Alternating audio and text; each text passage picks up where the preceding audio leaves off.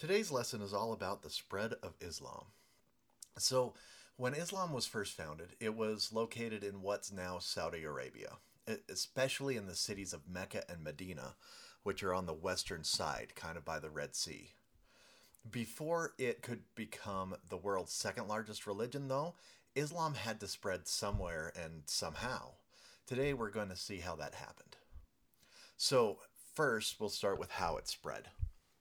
In its earliest days, Islam really spread with two methods. First was through trade, which is the way most religions spread today.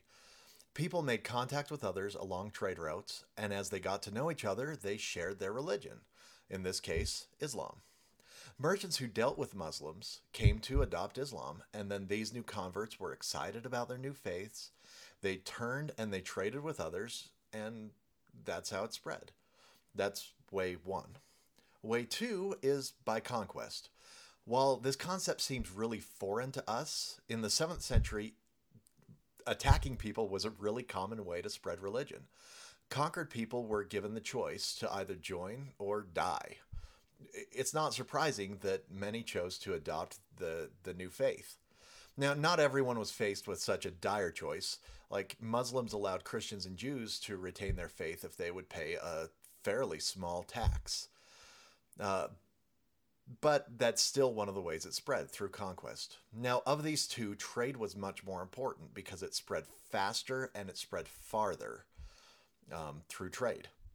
So they're able to trade at a much greater distance than they're able to wage war. Now let's talk about where it spread. So to understand where it spread, it's actually easier to start with where it did not spread. So it didn't make a lot of inroads into southern Africa because people just weren't used to an organized religious system there. It also didn't spread very far into Europe, very far to the north, because Christianity had a pretty firm hold in Eastern and Western Europe. Now there's a few spots where it did manage to come in. It's what's now Spain and Greece, but it was never very successful beyond that. And even there, you'll find few Muslims descended from those original ones. And there's reasons for that we won't go into today. So that leaves East and West, which is exactly where Islam spread.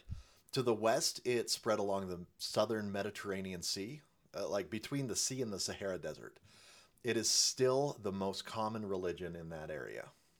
To the east, it spread through the top of India, along the coasts of the Indochina Peninsula, which is that bit that has Vietnam, Laos, Thailand, and from there down into Indonesia.